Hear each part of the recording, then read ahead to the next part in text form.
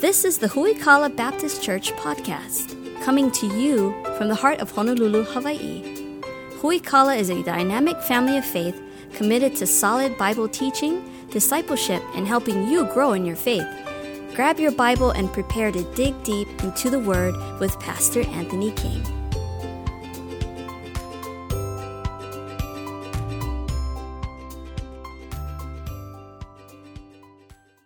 Grab your Bibles, turn to the book of Philippians this morning, if you would. Philippians chapter 1 is where we're going to be at.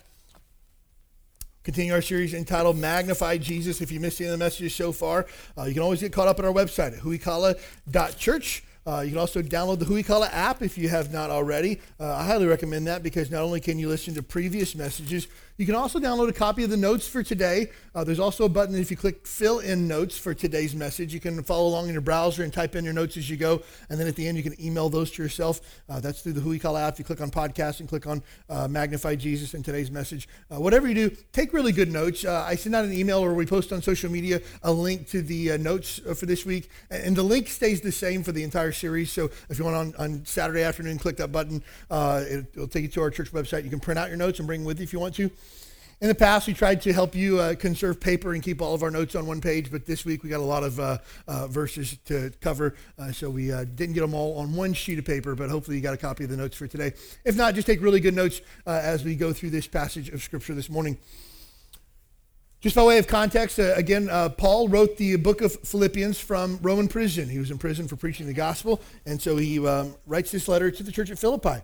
The church at Philippi was a church that he had started himself. There were a group of folks that had started the church with him about 10 years prior, and so he now writes a letter back to the church that he once pastored. It's just a letter of joy. He's just so overwhelmed with gratitude and thankfulness for what God has done in the life of this church family, and so he writes this letter to the church at Philippi. The first chapter, he talks a lot about their partnership together with him in the gospel and what God was able to accomplish by way of the gospel in them and through them. We find ourselves today in verse number 6, and so that's where we'll spend our time today. Verse number 6, Philippians chapter 1. We're going to start in verse number 1 just for context and read through verse number 6 this morning. Paul and Timotheus, the servants of Jesus Christ, to all the saints in Christ Jesus, which are at Philippi, with the bishops and deacons, grace be unto you and peace from God our Father and from the Lord Jesus Christ. I thank my God upon every remembrance of you, always in every prayer of mine for you, all making requests with joy, for your fellowship in the gospel from the first day until now. Verse 6 is where we'll spend our time today. Being confident of this very thing, that he which hath begun a good work in you will perform it until the day of Jesus Christ. As we look at this passage of Scripture this morning, only one verse, and here's what I did. I did you a favor this week and you didn't even know it, right? That's how good of a pastor I am. Because this verse here talks primarily about salvation and the work that God continues to do after our point of salvation. And so today's message was supposed to be about salvation, sanctification, and glorification. 3 parts to today's message. We were going to put it all into one. And as I got to writing the message and putting more resources in and quoting other verses and stuff like that, it got a little bit longer and longer. So I thought I'm just going to chop off and we're just going to focus on salvation today, sanctification and glorification next week. And then I began to put together a message on sanctification and it got a little bit longer than I'd anticipated. And so then we ended up chopping that off. So for the next 3 weeks, we're going to spend our time in verse number 6, talking about what it means when Paul says, he who began a good work in us. What does that exactly mean? What does it mean that he's going to continue it until the day of Jesus Christ? Now, it's also important that when we look at a passage of Scripture, that we always look at the Bible in context. You always, let me tell you this again, always want to read the Bible in context. What is he saying? Who is he saying it to? What does he mean by this? How do we apply it to our lives? Now, some people have inappropriately misquoted or misused verse number 6 to basically say that God wants to continue to do whatever you want him to do in your life. Someone forwarded me a tweet from Joel Osteen. Needless to say, I don't follow him on Twitter, but somebody followed it to me. And he basically was kind of paraphrasing this verse in a way that he wanted to say it. It says, God doesn't promise something and then change his mind. He doesn't put a dream in your heart and then take it back. What he starts, he finishes. So when the Bible says he who began a good work in you will complete it until the day of Jesus Christ, he's not talking about God making all of your dreams come true. Okay, this would be a gross misapplication of God's word. That's not what God's saying at all here. And again, when we reduce the holy Jehovah God of the universe to a God who simply exists to help you make all of your dreams come true, we really denigrate the image of God and who he is. God doesn't exist to make all your dreams come true. God doesn't exist to give you a good life. God exists for his own glory. And so it's our job as Christians, as followers of Jesus, to glorify him in the way that we live our lives. So scratch that, not a good exposition of Scripture for sure. This verse, however, does deal with what we call soteriology. Soteriology is kind of a Bible word nerd definition to mean talking about the things that deal with salvation. Soteriology is the area of Christian theology that's focused on the saving work of Christ, including the issues of atonement, grace, human nature, sin, and resurrection. The term derives from the Greek soteria, which means salvation. So when we talk about studying soteriology, we're talking about studying the doctrine of how we're saved, how we have our sins forgiven. We're going to be talking about, not in this passage today, but when we talk of soteriology, we talk about things like propitiation and expiation and redemption and atonement, things along those words, justification. We'll talk about those when we talk about salvation. So when Paul's speaking here that he which began a good work in you, the phrase that Paul uses, began in you, that phrase that he uses, is only used twice in all of the Bible, and both times it speaks of salvation's work in us. And so it's important to understand when Paul speaks of he which began a good work in you, he's talking about when you became saved or born again, the work that God started, he's going to continue that on through your life. We'll take a look at how that breaks down over the next several weeks. I came across a study that the Barna Research Group had done. The Barna Research Group, think of them as like Gallup polls for Christians, if you would. They basically study society and church and things along those lines and do a lot of polls and questions a lot of people and stuff like that. One of the researchers' studies that they did came out last week with the following findings that are in this really big chart that you're going to see on the screen here. But they asked people who profess to have some level of faith in America. They surveyed 2,000 adults and came back with these questions and answers that they had. And some of these are very, very troubling on the surface. One of them is greatly encouraging. But the first question they asked them is having a faith matter more, or which faith you have? In other words, is it good enough to just believe in something, or does it really matter what faith you have? 63% of adults in America that were surveyed said that it was just good enough to have faith in something. Now, we would understand if that were talking about unsaved people, but these people come from different self-identifying categories of evangelical, Pentecostal, mainline Protestants, Catholics, or born-again Christians, or people who identify as others, or religious skeptics. So in cases like this, that's how they break down. For us as Bible-believing Christians, we would probably identify more with the born-again Christian category for sure. Now, on top of that, they asked the question, you consciously and consistently try to avoid sinning because you know your sins break God's heart. 56% of people surveyed said that was true for them. 54% says that they don't think that is true. 85% of evangelicals, 82% of Pentecostals, 58% of mainline Protestants, 65% of Catholics, 82% of born-again Christians, 36% of others, and 16% of religious skeptics identified that as so. This is troubling to me because so many people view their sin so flippantly.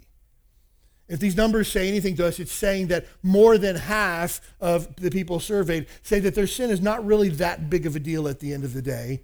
But some of these said that they consciously try to avoid sin because they know the implications that it has on the heart of God.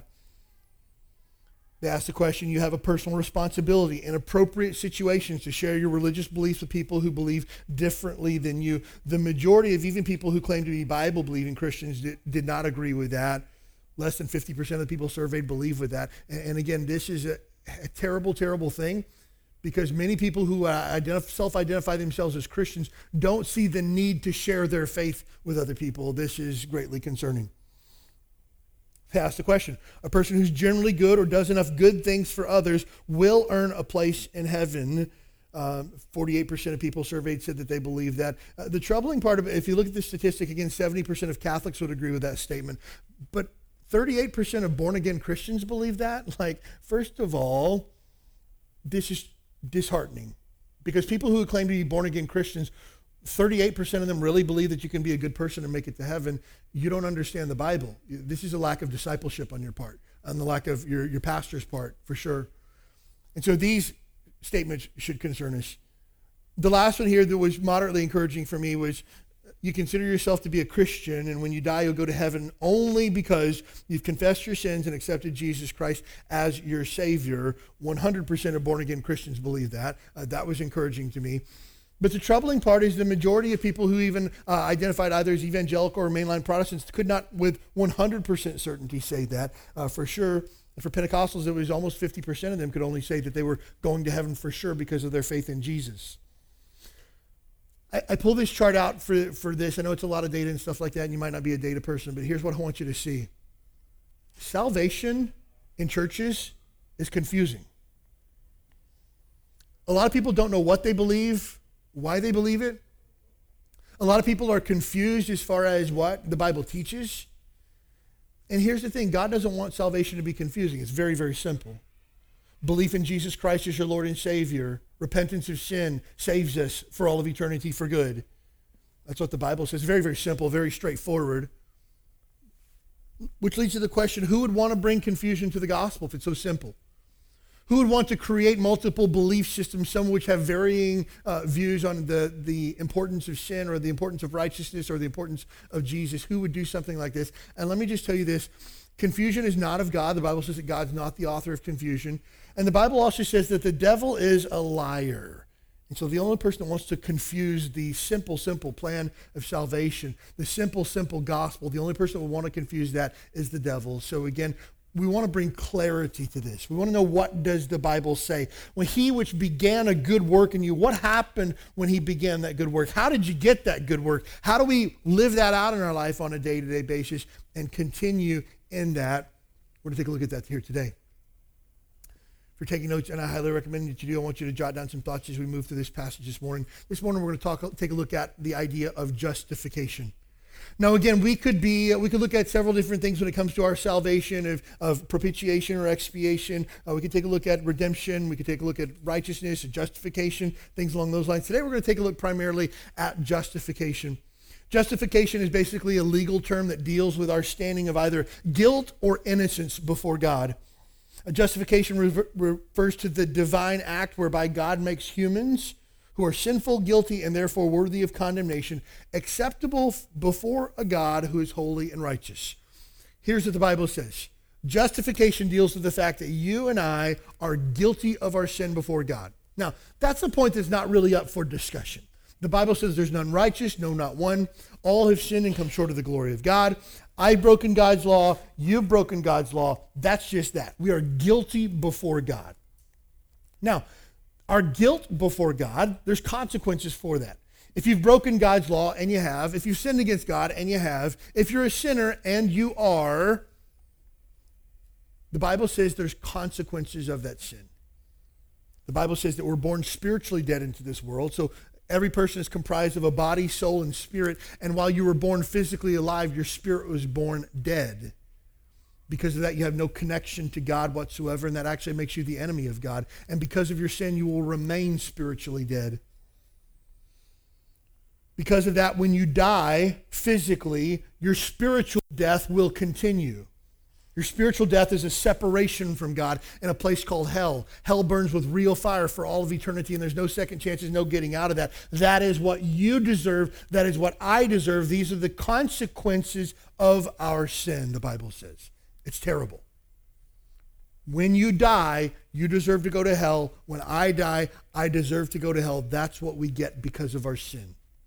Now, that's a terrible thing, and God doesn't want it to be that way. So the Bible says that God loves you so much that he sent his son Jesus to die in your place. Romans chapter 5, verse number 8. God demonstrates his love toward us in that while we were yet sinners, Christ died for us. What that means is, I was supposed to die, Jesus died in my place. I was supposed to be punished, Jesus was punished for me. I was supposed to endure God's wrath because of my sin against him. Jesus took the wrath for me, and he died in my place. And the Bible says, if you would be willing to put your faith and trust in Jesus Christ as your Savior, that all the wrong that you've done can be paid for and forgiven by Jesus and Jesus alone. That if you'd be willing to believe that Jesus Christ is the Son of God, that he died for your sins, if you'd be willing to believe that you can't make it to heaven on your own, and you would be willing to confess your sin to God and say, I've messed up, I've blown it, the Bible says that you can be saved. Romans chapter 10 says if we believe in our heart and confess with our mouth that we can be saved. We'll take a look at what we're saved from and saved to a little bit later. Jesus said it this way in John chapter 3, no man shall enter the kingdom of God unless he is born again. You need to be born again to go to heaven. You need to be saved to go to heaven. There's no other way other than Jesus Christ. Jesus says, I am the way, the truth, and the life. No man cometh unto the Father but by me. And so we need to be saved to go to heaven. And so justification takes you and I, who are wrecked by our sin, and you and I are declared righteous before God. I'm going to ask Ron Grennan to come up here for a second, if you would. Ron, come on up. Ron is a sinner. Ron would agree with that statement. Ron's life is demonstrated by a life of sin. When God looks at Ron, he sees Ron clothed in his sin as a sinner, and because of this, Ron will be punished because of his sin. When he stands before God one day, he's going to stand before God and he might say, oh, no, I went to church, I was a really good person, but God sees his life that's covered in sin and stains. And God says, you can't be in here because you're sinful. Now, no doubt at times in our life we've tried to cover up our sin. Maybe we'll turn this thing inside out and maybe it will go away. Maybe I'll try to cover it up and patch it up a little bit. Maybe I'll throw it in the wash with some extra bleach and maybe it will come clean, but it never comes clean because we cannot cleanse our own sin. Our hands only get dirtier and dirtier through the process. Someone want to come up here if you would. So, Ron, hopeless in his sin, has no hope. When he stands before God, he's going to be judged because of his sin. So God sent his son, Jesus, who was perfect, spotless, no blemish, no sin, nothing whatsoever. And God sent his son Jesus, robed in righteousness, to this earth to live a perfectly sinless life. And so God, perfect, without sin, walked among us 33 and a half-ish years. Never sinned one single solitary time, and he went to the cross and he paid for the sins of mankind. And so Ron, here's the story of what Jesus and what Jesus has done for him. And Ron comes to a place to realize he cannot cleanse his own sin, and the more that he tries to do the right thing, the more of a mess he makes of it. And Ron one day decides that he's done trying to fix it on his own, and he puts his faith in Jesus. And he says, God, I know that I've wronged you, and I'm putting my faith in Jesus today as my Savior. Forgive me and save me from my sin and save me from myself. And God says, done. At that moment, God took the sinfulness of Ron, and he placed it upon Jesus Christ. Took the righteousness of Jesus Christ and placed it upon Ron. Now, because Jesus is covered in sin, what has to happen to our sin? It has to be punished. And so Jesus took my sin, Ron's sin, the sin of every human being who would ever walk this planet, and he took it to the cross once and for all, and he put it to death. So that my sin, your sin, if you put your faith in Jesus, is gone like it never even happened. And now we are clothed in the righteousness of Jesus Christ. Now, when Ron makes it to heaven one day and he stands before God, God's not going to say, Ron, why should I let you in? And Ron's going to go on to spill off a list of accomplishments that he has. No. God looks at Ron and says, Ron, you're perfect, you're righteous, you're holy, you're without sin. Son, welcome home, come on in. Scale up in heaven that takes a look at our good versus our bad and see which one outweighs the other. God simply looks at our life and we're either clothed in the righteousness of Jesus Christ or we're clothed in our own sin. And friend, if you make it to heaven, clothed in your own sin, you won't last long because you'll be judged before God and you'll be sent to hell for all of eternity. That's it. And the idea of justification is my sin on Jesus, his righteousness on me. That's what justification looks like. Thank you, gentlemen.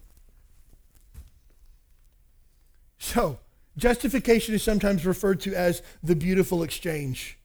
God placed my sin upon Jesus, and he placed Jesus' righteousness upon me. That's what justification means. and I'm declared righteous before God. I'm not righteous because I'm a good person. I'm not righteous because I go to church a lot. I'm not righteous because I try to do good things. I'm righteous because I've been declared righteous. Again, it's a legal standing before God. And friend, if you've never been saved, you've never been justified. And if you've never been saved or justified, you are still clothed in your own sin. And when you stand before God one day, you're judged and it's over and done with. There's no court of appeals. There's no second chances. You don't get to give a speech as far as why you should be let in. You got no character witnesses. God looks at you and says, no, you're done. So, salvation, most important thing in the world. Knowing for sure that I have a right standing before God, most important thing in the world. And justification gives me a right standing before God. The Greek word that's used for justification literally means right clothing. It means you're clothed in the right things. I don't know if you ever had the opportunity to go somewhere that you were not dressed for the occasion. I got called one time. Somebody called me. He's like, hey, we're having a get-together for some pastors. We're just get together and have some donuts and pray. You want to come? Yeah, for sure. Sign me up. I'll be there. It's just Saturday morning, like 8 o'clock or something like that. I have a nice Aloha shirt on with board shorts and slippers, and I roll up to this pastor's prayer meeting on a Saturday morning, thinking it's going to be this chill, laid-back kind of thing. Dudes are there wearing jackets and ties in Hawaii. It's just like, oh, no, this is bad. I was the only guy in board shorts and slippers there. It was bad. And I felt like this tall. I didn't come in the right clothes. There's been other times before where, I travel to a church to preach, and I show up on a Wednesday night wearing a jacket and tie, and the pastor shows up wearing, a golf shirt and khakis. And it's like, oh, no, I'm way overdressed for this. The idea of justification is you show up to heaven dressed in the appropriate attire that God allows you in because you've prepared yourself. My righteousness, again, is not determined based on me and who I am. It's based on Jesus giving me his righteousness. That's what justification is. How do we get this justification? First of all, we're justified by grace. The word grace means undeserved or unmerited favor. You cannot get justified on your own or because you're a good person. It's undeserved, unmerited favor. God gives you justification. God gives you salvation because he's good, not because you're good.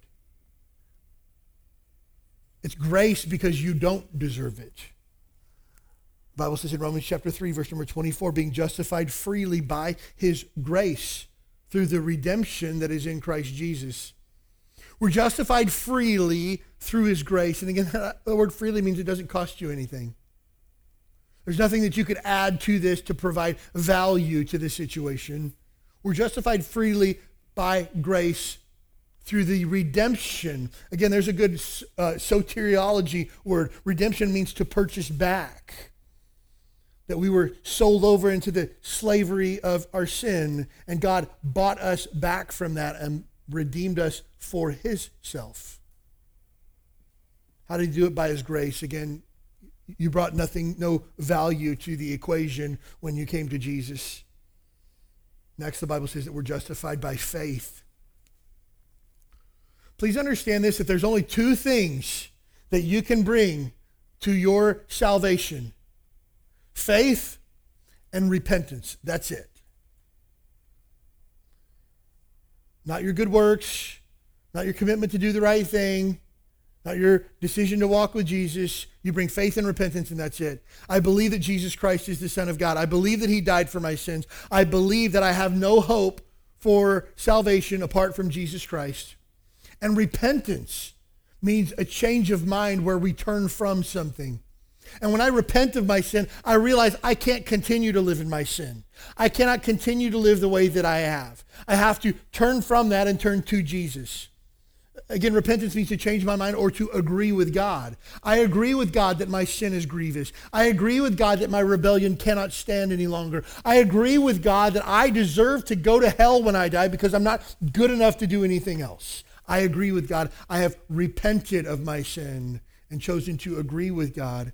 And so when I bring to my salvation only faith and repentance, and the Bible says in Romans chapter 5, verse number 1, therefore being justified by faith, we have peace with God through our Lord Jesus Christ. I'm justified by faith. You cannot be saved apart from faith. I've talked with people before, and I've gone through the gospel with them, and I said, do you believe that you're a sinner? I do. Do you believe that God has the power to save you from your sin? I do. Do you think that you're a good enough person to go to heaven on your own? I do. Breaks, time out. You believe that you're a good enough person to go to heaven on your own? I do. Well, then you can't be saved. If you think that you're good enough to go to heaven, you don't need Jesus then. And a lack of faith means you cannot be saved. We're saved by God's grace through faith. And so faith is what saves us. Verse number 2 in Romans chapter 5, by whom we also have access by faith into this grace wherein we stand and rejoice in hope in the glory of God. I believe that Jesus Christ is the Son of God. I believe that he died for my sins. I believe what the Bible says, that he's the only way to heaven. I had the opportunity to witness to a Hindu man probably 10 plus years ago. He said, I absolutely love to study the leadership lessons of Jesus from the Bible. And it's interesting to me that he explained it that way. You know, he's like, Jesus was a great leader, and I want to learn from the way that he led. And I said, well, do you believe that Jesus Christ was the Son of God? I don't. I just believe that he was a good teacher. Do you believe that Jesus Christ provides salvation? And he says, I believe salvation can be found in a multitude of places. Okay. Well, when Jesus says, I am the way, the truth, and the life, and no man comes to the Father, God, heaven, but by me, do you believe that? He goes, well, I don't believe that. Okay. And he goes, but I'd be willing to believe in Jesus if that meant that I could go to heaven. But you don't believe any of the other. No.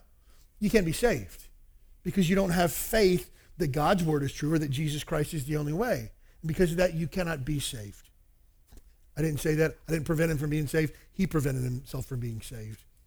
So again, it requires God's grace, which he gives freely to everyone. It requires faith, which is our part to believe that God is good to his word. But the Bible also says that we're justified by the blood of Jesus.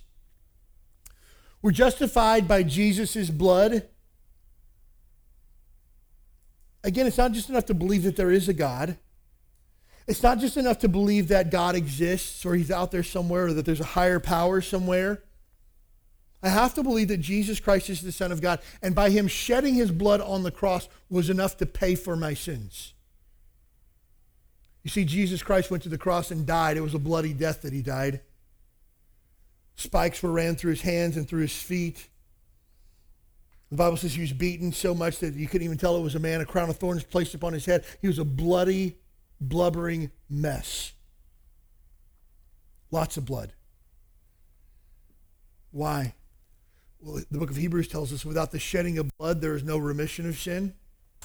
That blood has always been a covering for sin. You go through the Old Testament, lambs were taken without spot or blemish. They were taken to the temple. Their throat was slit. Their blood was poured out upon the altar to cover the sins of the people. Why? Because the blood was required to pay for the sin. Somebody has to die. Somebody has to pay the price. Somebody's got to bleed. And Jesus said, I will. And so the Bible tells us that we're justified by the blood of Jesus. Romans chapter 5, verse number 9, much more than now being justified by his blood, we shall be saved from wrath through him. That if Jesus saved me, Jesus bled and died on my behalf, his blood covers my sins. Now I am saved from God's punishment. Friend, let me tell you this. If there's been a time in your life where you've been saved or born again, you will never see hell, ever. Period. End of story, because the Bible says you've been justified and you're saved from any wrath or punishment that is coming from God upon those who owe him for their sin. So we're justified by grace, by faith, and by the blood of Jesus. Here's the great part about being saved as well. You can only be saved one time, and the good news is that's enough. When Jesus met with a man by the name of Nicodemus in John chapter 3, Nicodemus came to him by night because he had questions. Nicodemus was a religious teacher, but he didn't have all the answers. And he came to him by night because he didn't want anybody to see what he was doing. He was kind of embarrassed, and he sat down with Jesus, and Jesus says in John chapter 3, no man shall see the kingdom of God unless he is born again. Nicodemus kind of scratches his head and says, all right, hold on for a minute. I'm an old man. Am I supposed to climb in my mother's womb a second time and be born? Like, I don't get this. He says, no. You need to be born, first of all, of the water, which we would say is a physical birth, and a water sac that a child is born from, born of the water. But secondly, you need to be born of the Spirit. The first birth is a physical birth. The second birth is a spiritual birth. And Jesus says, you need to be born again. And Jesus even asked him the question, how do you call yourself a teacher, but you don't understand the things that I'm talking about here? And it just kind of goes to show that Jesus requires humility from us. You come to Jesus with all the answers, he's not really interested in that. But if you come to Jesus because you need answers, he'll hear you all day long. And so he comes to Jesus, and Jesus says you need to be born again. Jesus didn't say you need to be born again until the next time that you sin, and then you need to be born again. The Bible says in Romans chapter 10, if we believe in our heart and confess with our mouth that Jesus Christ is the Son of God, we shall be saved. The Bible doesn't give a prescription for being resaved. The Bible doesn't talk about a time where we lose our salvation and need to get it back. Again, if you remember our chart from the beginning, I believe that I'm going to go to heaven when I die because Jesus Christ has forgiven me my sins and I've confessed it to him. 52% of Pentecostals believe that to be true, because the Pentecostals by and large believe that you can lose your salvation if you fall into sin. I'll use that in air quotes. I was talking with a man who's a Pentecostal several years ago, and he said, I just don't buy into the idea that you do, that you can just be saved and continue to sin and you still get to go to heaven one day. That just doesn't sit well with me. Fair enough.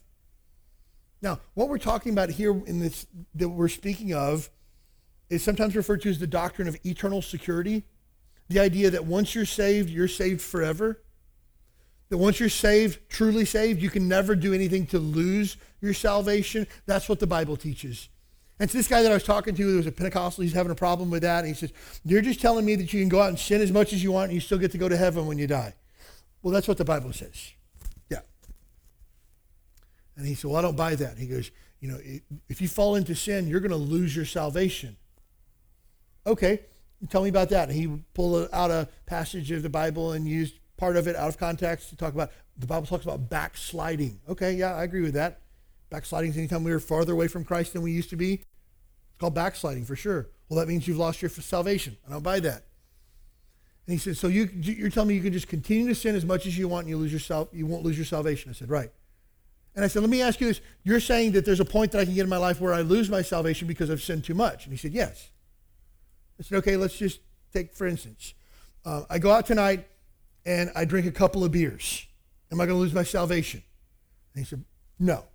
Okay, I go out tonight and I drink 12 beers. Will I lose my salvation? No, but it's not a good idea. Of course it's not a good idea. It's not the point. Will I lose my salvation? No. I go out with my guy friends, I have 12 beers, and I go to a strip club. Have I lost my salvation? And he goes, no, but I think you're probably getting close. I drink 12 beers, I go to a strip club, and then I do a line of Coke. He goes, oh, you definitely lost your salvation. Was it the line of Coke that did me in? Was that that pushed me over the edge? Well, no, I see what you're trying to do there. I'm just trying to figure out, here's what I'm trying to figure out. Where's the line where you lose your salvation? Shouldn't that be clear? If I once was a child of God and God's going to kick me out of his family, shouldn't I know what that's for? If there's a line where I used to be eternally secure and know for sure that my sins are forgiven, and then I cross the line and now my sins are no longer forgiven, and now I'm going to split hell wide open when I die, but there's an imaginary line that nobody really knows where it's at. Oh yeah, that's why you got to walk in the Spirit. Dude, I'm not buying it. I asked him, I said, if you died, are you 100% sure you go to heaven? And he said, nobody can be 100% sure. Nobody. What if the Bible disagreed with you? Well, of course I believe the Bible, but the Bible doesn't say that. Okay, take a look at 1 John chapter 5. The Bible says, these things have I written unto you that believe on the Son of God. I'm writing to you that believe on the name of the Son of God, that you may know that you have eternal life, even to those who believe on the name of the Son of God. It says right here that we can know, not hope so, think so, be 90% sure. It says we can know that we have eternal life. Well, yeah, but it doesn't tell you how. No, it does. To those that believe on the name of the Son of God. Jesus is the way that we make it to heaven, not by what we've done. And we talked for, probably an hour, because there were pockets of time that I really thought I was getting through to him. I'm never into the sake of an argument or for the sake of an argument to prove that I'm right. I believe in investing my time in evangelism, not trying to argue with people. And so there's a brief window that I thought that he was open to receive it. He goes, well, if what you're saying is true, then that means that we can just sin and sin and sin, and God's grace always forgives it. Yeah. Well, I've never heard of anything like that. Romans chapter 5, where sin did abound, grace did much more abound. That when I sin, God's grace always covers it. He goes, well, that means you could just sin as much as you want to and get away with it. That's why Paul wrote Romans chapter 6, verse number 1. What shall we say then? Shall we continue in sin that grace may abound? God forbid. How shall we that are dead to sin live any longer therein? Therefore, yield yourselves not as instruments to unrighteousness, but yield yourselves as instruments unto righteousness. Look, if they didn't have a choice, they were going to lose their salvation for sinning, Paul wouldn't have said, hey, don't choose to sin, choose to do the right thing. And he wouldn't have warned them to not do that. Dude, you cannot out-sin the grace of God. And let me just tell you, Jesus Christ died to give you hope. And when I talk about hope, I'm not talking about, I hope everything works out or I hope everything goes my way. I'm talking about a confident expectation in God based on his character and the promises of his word. I know this to be true. I have the hope of eternal life in Jesus Christ because I've been forgiven of my sins and I've been saved. I have hope inside of me today that all this is going to work out because God's in charge. I have peace inside of me because I know that God's at work. Peace is not the absence of trials, but peace is the recognition in my heart that God is faithful and he is in charge and he will bring everything to resolution as he sees fit. And that gives me great peace. So I have hope and peace because of Jesus and his salvation. But here's the thing. If I think to myself, the next time I blow it, I lose all of that, I don't have peace. I have fear.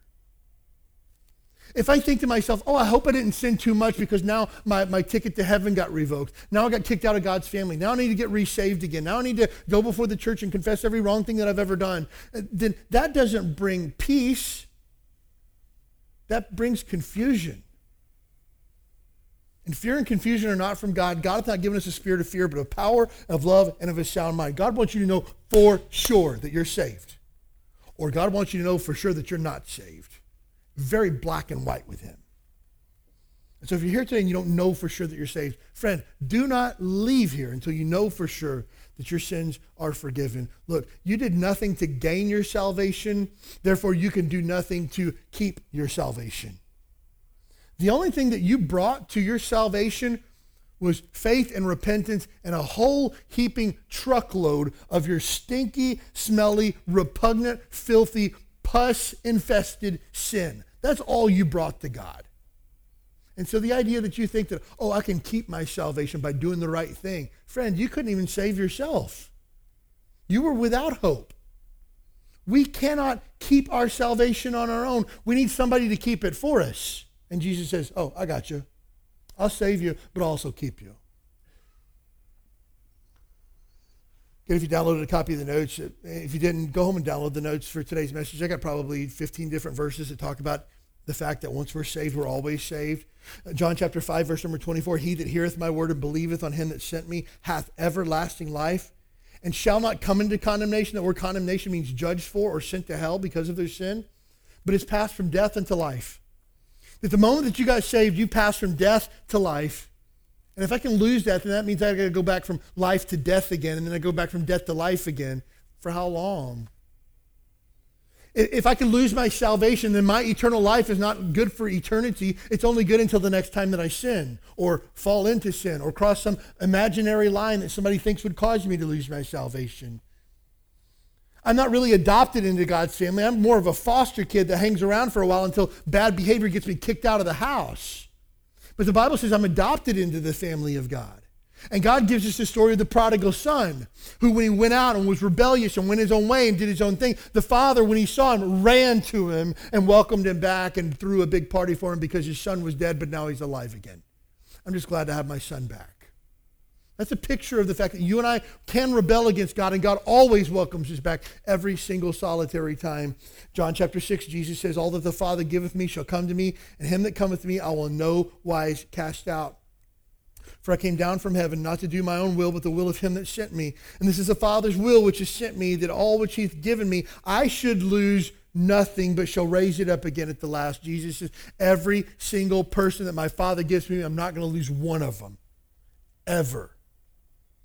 Because he says, this is the reason God sent me, to save those which are lost. John chapter 10, Jesus says this, and I give them eternal life, and they shall never perish. Neither shall any man pluck them out of my hand. My Father which gave them me is greater than all. No man is able to pluck them out of my Father's hand. Jesus said this, I've got them wrapped up tight in my hand, and nobody's going to pluck them out of my hand. And my Father also has them wrapped in his hand, and nobody can pluck them out of my Father's hand.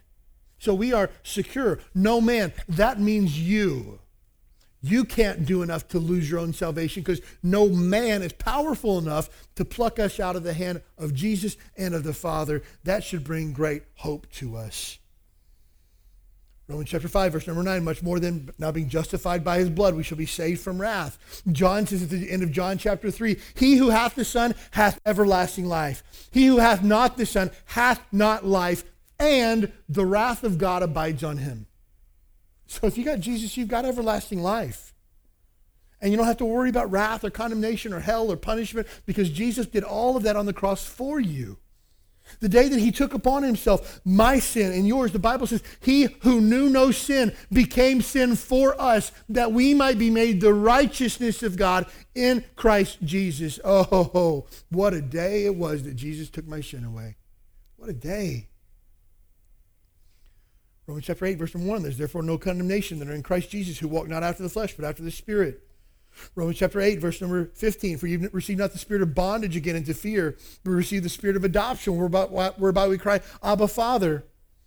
Paul tells us in the book of Galatians, we haven't received the bondage of the law again, where we have to be really good people to go to heaven. We've received adoption through Jesus Christ, that we can now call God our Father.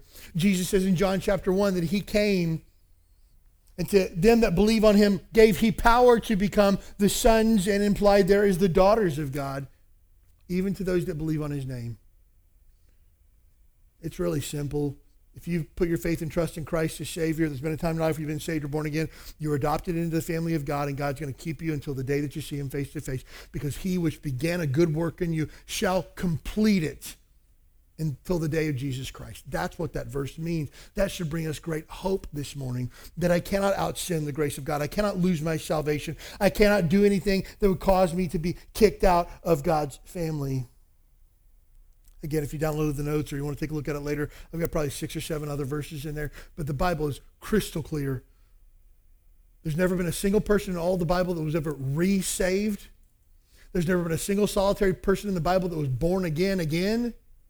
There's no time in all of the Bible that a person who had trusted in Christ lost their salvation. Now, does the Bible have record of false professions? Definitely. Jesus had a follower by the name of Judas who betrayed Jesus. And sometimes people say, oh, well, Judas was probably a Christian. Judas wasn't a Christian. Oh, Judas lost his salvation because he committed suicide. The Bible doesn't say anywhere that anybody commits suicide loses their salvation. The Bible says that when they were at the Last Supper, that the devil entered into Judas. Judas was demon-possessed. And no believer can be possessed by a devil, ever. If you're a Christian, you cannot be demon-possessed. Jesus said a house divided against itself can't stand. Satan can't cast out Satan. By the same token, one who is filled with the Holy Spirit cannot entertain demons inside of them. So Judas was just a fake believer. He said he was a follower after Jesus. He was all about himself, though. So Judas didn't lose his salvation. Judas was never saved. But real deal salvation, you can't take that from anybody. Real deal salvation, you couldn't lose it if you wanted to. We think about salvation and everything that it gives to us. I was a 9-year-old boy. I remember I was getting ready for church one Sunday morning, and I went into my mom. She was getting ready in the bathroom, and I went in the bathroom, and my mom, I said, Mom, I need to be saved. And she said, oh, don't worry about it. We'll talk about it after church today. And I said, Mom, I can't wait. I realize now that if we die on the way to church, I'm going to go to hell because I've sinned against God. And she was like, we'll talk about it after church. I go, fine, I'll just go to my room and pray myself. I don't need you. And she was like, okay, hold on. And so my dad came in, and he opened the Bible and went through the scriptures and everything. And I remember as a 9-year-old boy recognizing my need for God, recognizing my need to be saved. I hadn't committed any great egregious sins at that time, but I realized I'd sinned against the holy God, and I needed to be born again. And that day as a 9-year-old boy, I accepted Jesus Christ as my Savior. I didn't fully grip at that moment the magnitude of that decision I think most people, when they come to faith in Christ, don't really realize how big of a deal that is. When people accept Jesus Christ as Savior here at Huikala, I tell them this is the most important day you'll ever have in all of your life. You don't get it right now, but hopefully one day you will.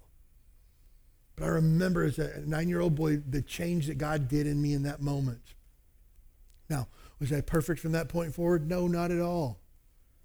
I remember my parents had gotten me in the habit of giving in church. I think it's a very, very good thing. My parents taught me from a young age, every time you go to church, you give to the Lord out of worship. And every Sunday they would give me $1. Give this in Sunday school as an act of worship to the Lord. Okay, great. And so then somewhere along the way, my smart 9-year-old self began to think to myself, if there's 52 weeks in a year and I get $1 every single week, that's $52. That's a lot of money when you're 9 years old. And I thought to myself, like, they're not taking like giving records here. I don't put it in the envelope. They like give a statement to my parents. Nobody knows if I'm giving or not. And then I began to rationalize too. At 9 years old, it's only $1, right? So what did I do? I started pocketing him with $1.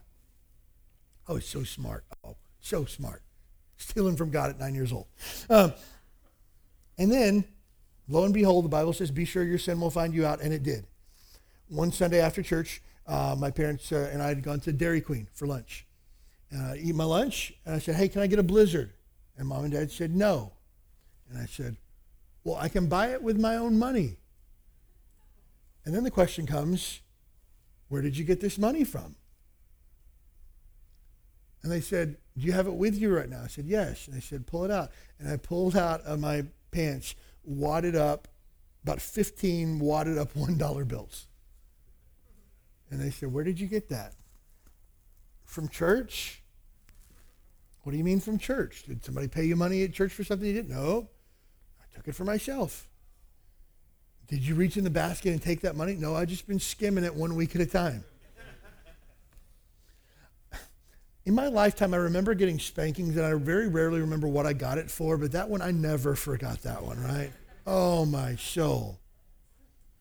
But I realized at a young age, God has what he wants, and I got what I want, and sometimes they don't jive.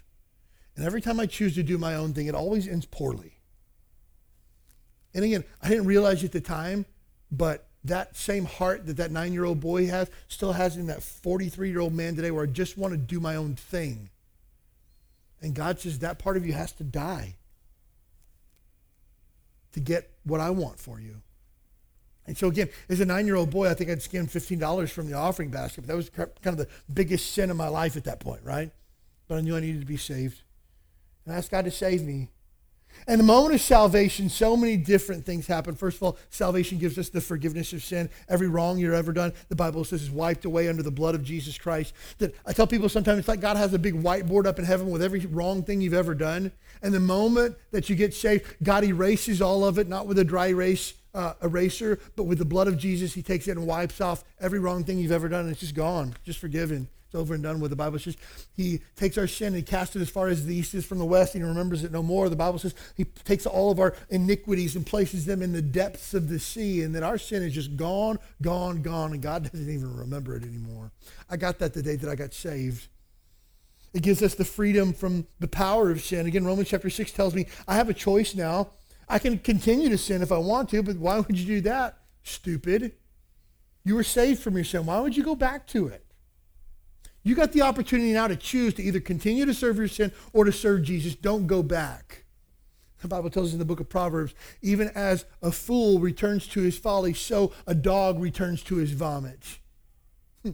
Just like a dog goes back and eats its own vomit, you and I continue to go back to our sin, only to find it's about as appealing and appetizing as vomit is. Don't go there. You got a choice. And the day that you got saved, you got power over that. The Bible says in Romans 6, sin hath no more dominion over you. The Bible says that we got a new beginning and a new purpose. The day that I got saved, the Bible says all the old man is dead, and now I get to have Christ living through me. Old things are passed away. Behold, all things are become new. God gives us the promise of eternal life. I know for sure with 100% certainty, when I fall down dead on this earth, I know beyond a shadow of a doubt, I wake up in glory with Jesus Christ. No questions asked. I know that because I've been saved. The Bible tells us that we have deliverance from wrath and punishment from the punishment that is to come. I know for sure that I'll never be punished for my sin because Jesus already took the punishment on the cross. I know for a fact that I'll never see hell because I no longer am responsible for my own sin. Jesus has paid the price for me. I've been adopted into the family of God. I was once an enemy of God, but God brought me into his family even though I didn't belong, and he made me his son. He allowed me to be clothed in his son's righteousness. I'm allowed to be seated at the table. The Bible says that I'm joint heirs with Jesus Christ, that everything that Jesus has is available to me at my disposal because I'm a child of his.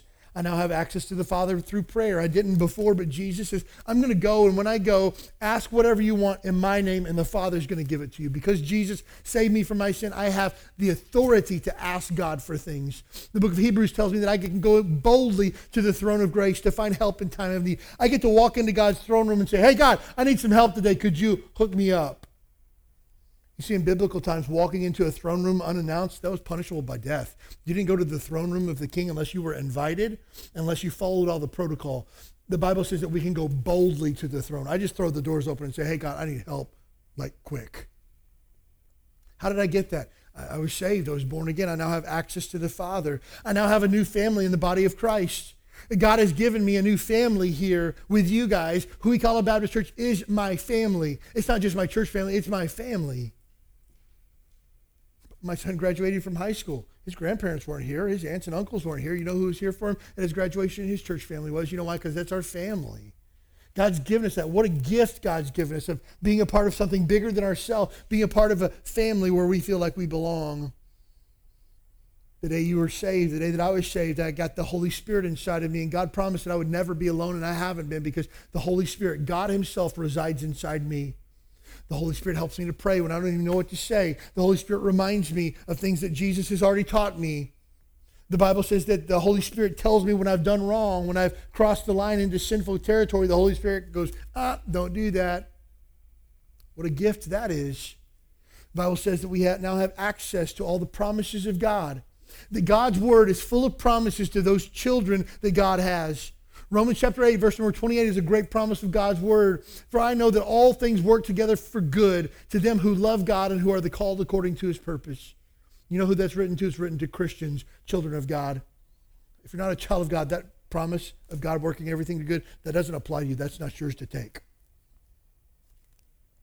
And so the day that I got saved, this book became alive. The Holy Spirit says that the Spirit of God that resides in me now helps me to understand the Bible better, helps me to live by the Bible better. Oh man, I'm a different person now because I've been saved. This is why when you come to Huikala Baptist Church every single Sunday, we're going to talk about the gospel. We're going to talk about the fact that Jesus died for sinners. We're going to tell you how you can know for sure your sins are forgiven and heaven is your home.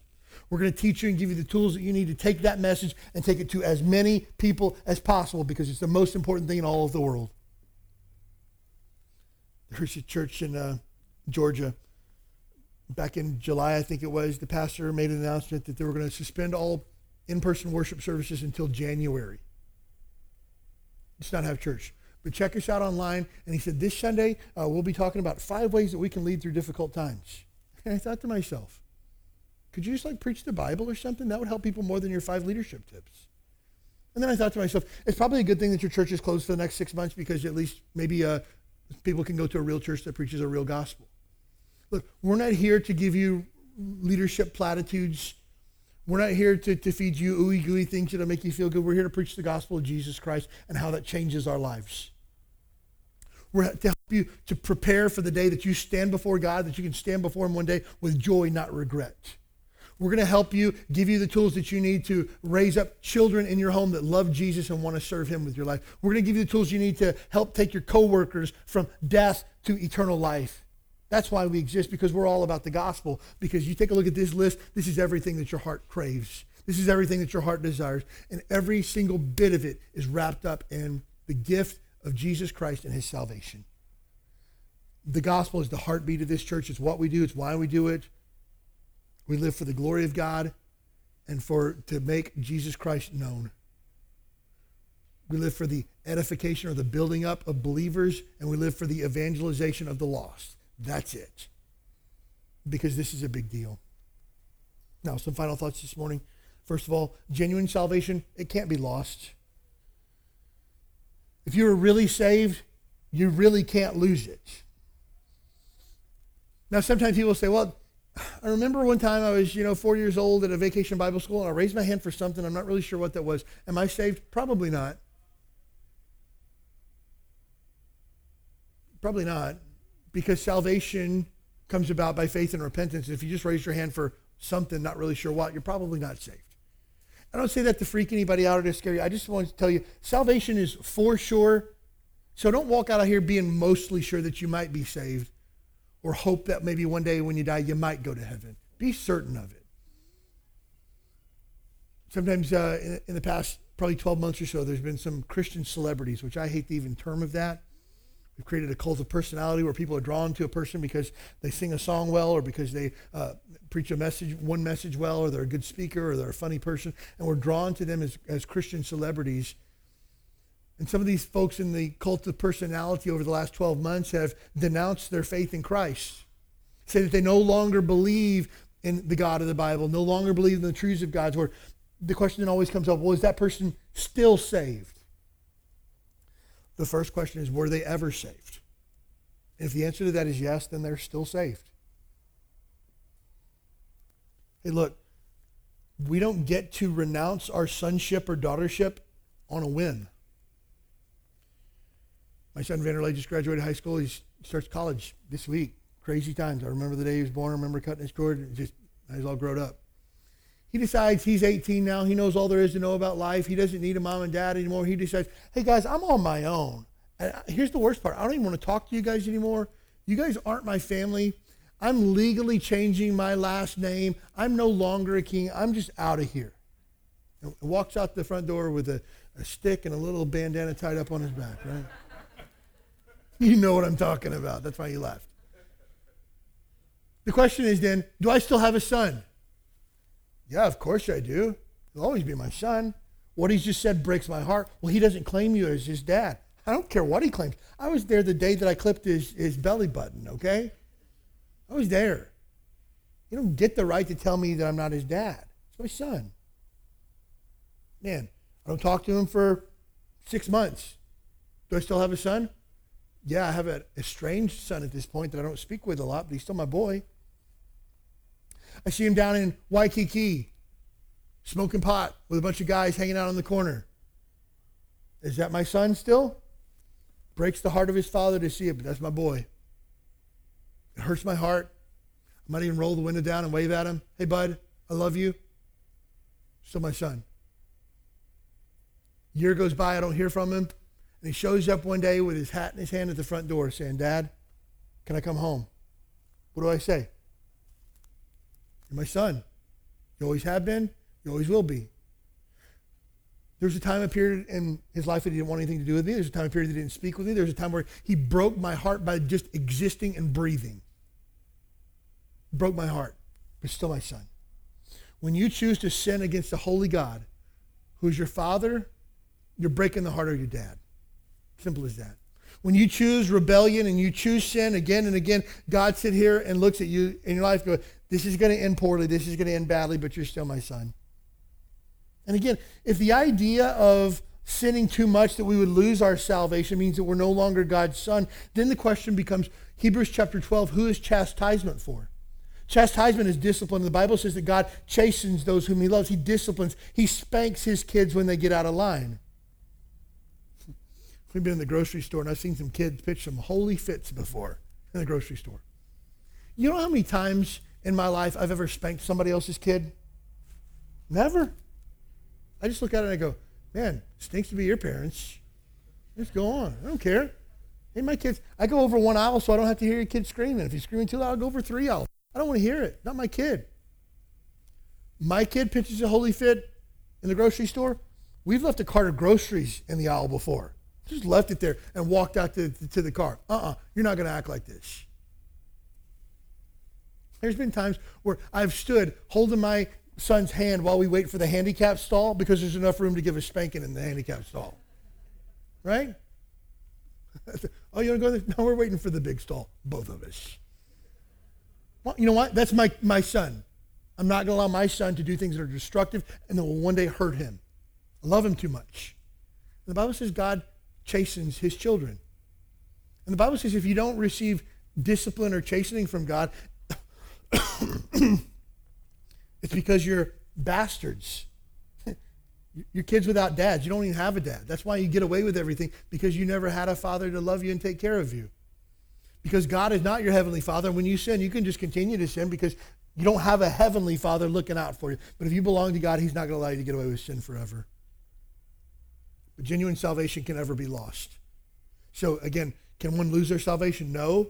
Well, what if somebody apostatizes and says that they don't believe? The question is, were they ever saved? If they were, they cannot lose it. That's for certain. True believers will be divinely preserved and will faithfully persevere because they're saved and kept by God's power, not their own.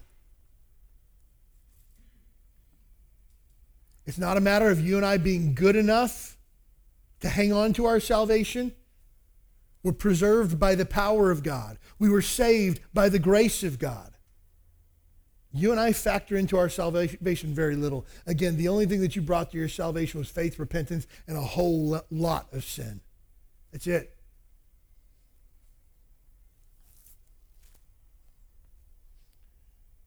So when we talk about salvation, salvation is given freely, but it costs God everything.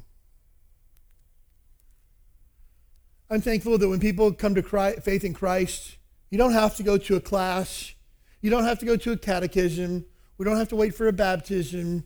We don't have to take you through your first communion. You say, I believe that Jesus Christ is the Son of God. I believe that he died for my sins. I know that I cannot make it to heaven on my own, and I'm asking Jesus to forgive me of my sins and save me today. Done. God whips out his master fountain pen that he has in heaven, because I believe that God probably writes with a fountain pen in heaven. And he opens up a book called the Book of Life, and he writes your name. And the Bible says no man can blot your name out of the Book of Life. No man. And your name is in that Book of Life. He takes your sin off of you, throws it off of you because it's been done and paid for, and he robes you in the righteousness of Jesus Christ, and you are justified, not just for one day, but for all of eternity. The day that you get saved. Free to you, cost him everything, though. It cost Jesus Christ his life. It was so heavy that Jesus, in the Garden of Gethsemane, sweat, as it were, great drops of blood, and said, guys, there's another way other than me going to the cross. Now's the time to pull that card out, but I know there's not, so I'll willingly go anyways. And Jesus willingly suffered, bled, died to pay for our sin and to give us salvation freely to us, but at a great cost to him. Salvation is why Jesus came. This is why it's a big deal. Jesus didn't come again to give us pithy leadership platitudes. He didn't come to just show us how to organize a group of 12 guys into a group of people that would change the world. Is there value in that? Definitely, but Jesus didn't come for that. Jesus didn't come to feed people. Jesus didn't come to perform miracles. Jesus didn't come to heal the sick. He came, he says, the Son of Man has come to seek and to save that which is lost. The whole purpose Jesus came was to save people from their sins. That's why it's a big deal to us, and it should be a big deal to you. Salvation's a gift. The moment you've done something to earn it, it's no longer a gift. I have this really cool knife that I carry with me. Just feels manly to flick it out like that, right? I use this knife all the time. I cut open my Amazon boxes with it. I have been known to open doors with it and stuff like that. I love it. It even has tape residue on it here from probably cutting something somewhere. I try to carry a knife with me almost at all times. I love it. I have this knife, and I'm going to give it to my friend Savi over here. Savi, I'm going to give you this knife, but I need to make sure that you come to church every single week for the rest of the year, 52 weeks. If you miss any week, you got to give it back. Okay? Is that a gift? Nope. That's a perfect attendance award. He earned it.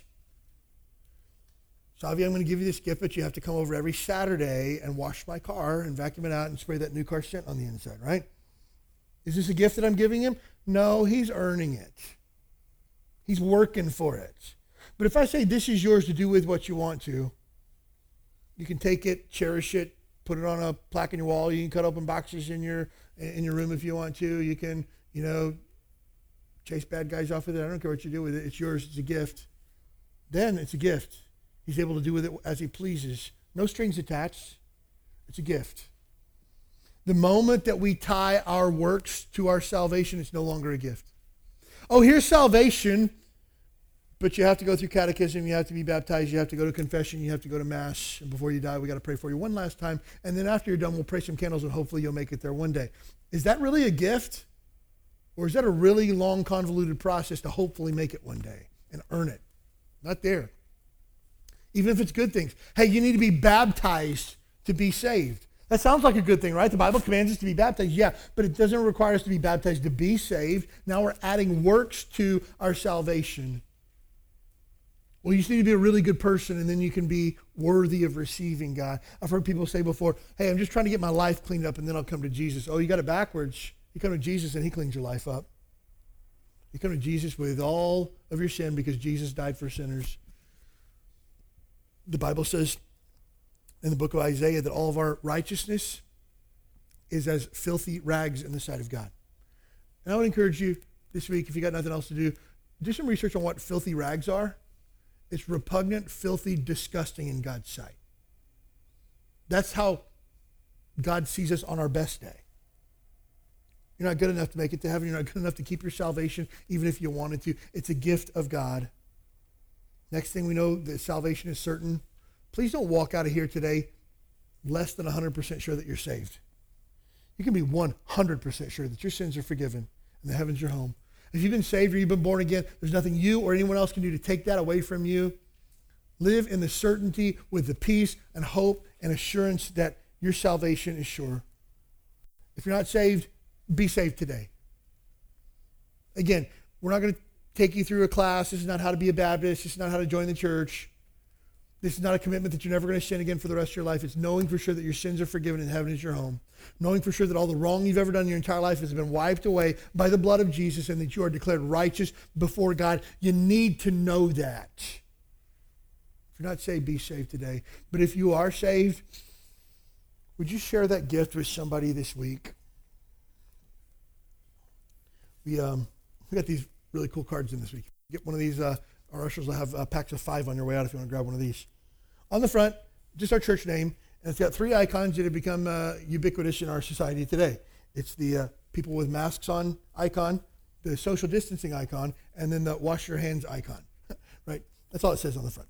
On the back, it says, be our guest this Sunday. Things are strange right now. We get it. You could use some normalcy and consistency. Find hope and encouragement from the one person who never changes, Jesus.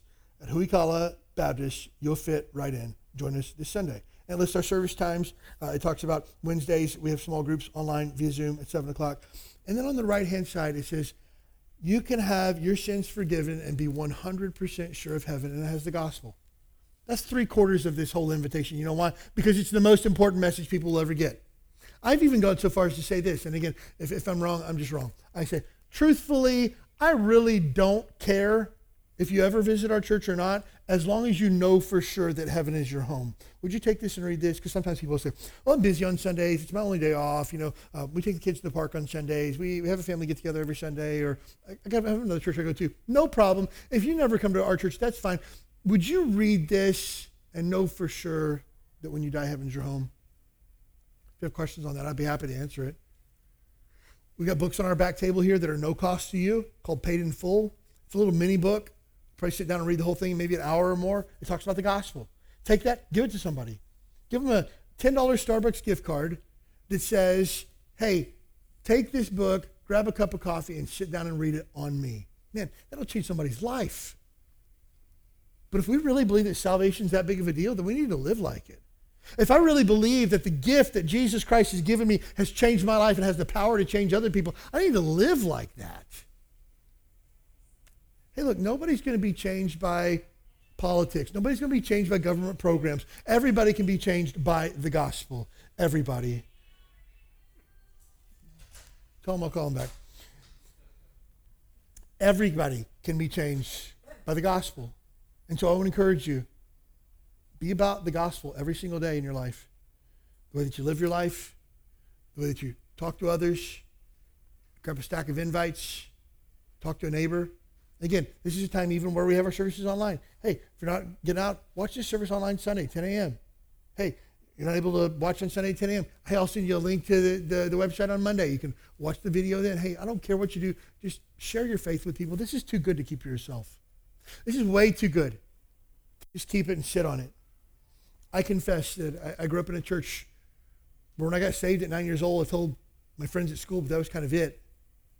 I never shared my faith with another human being until I was in my early 20s. I didn't know how to share the gospel until I was probably 24. But man, the first time I shared the gospel with somebody, they accepted and put their faith in Jesus, I thought, I want to do this for the rest of my life. There's just power in this. Don't forget the power that's in your own salvation. Most important thing in the world, if you're not saved, be saved today. If you don't know what that means, stop by and see me on your way out today. Pastor, you're talking about being saved. I don't know for sure that I'm saved. Man, I would be happy to have somebody in our church sit down and take 5 to 10 minutes with you and tell you how you can know for sure your sins are forgiven and heaven is your home, and you can be declared righteous in God's sight. And you can begin a journey of joy like you've never known before. Most important thing is, though, salvation, it's for certain, and it's found in Jesus Christ.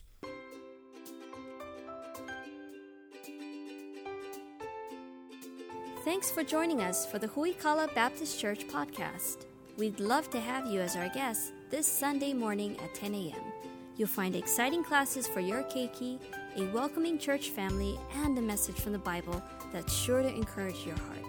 Join us this Sunday. You belong here.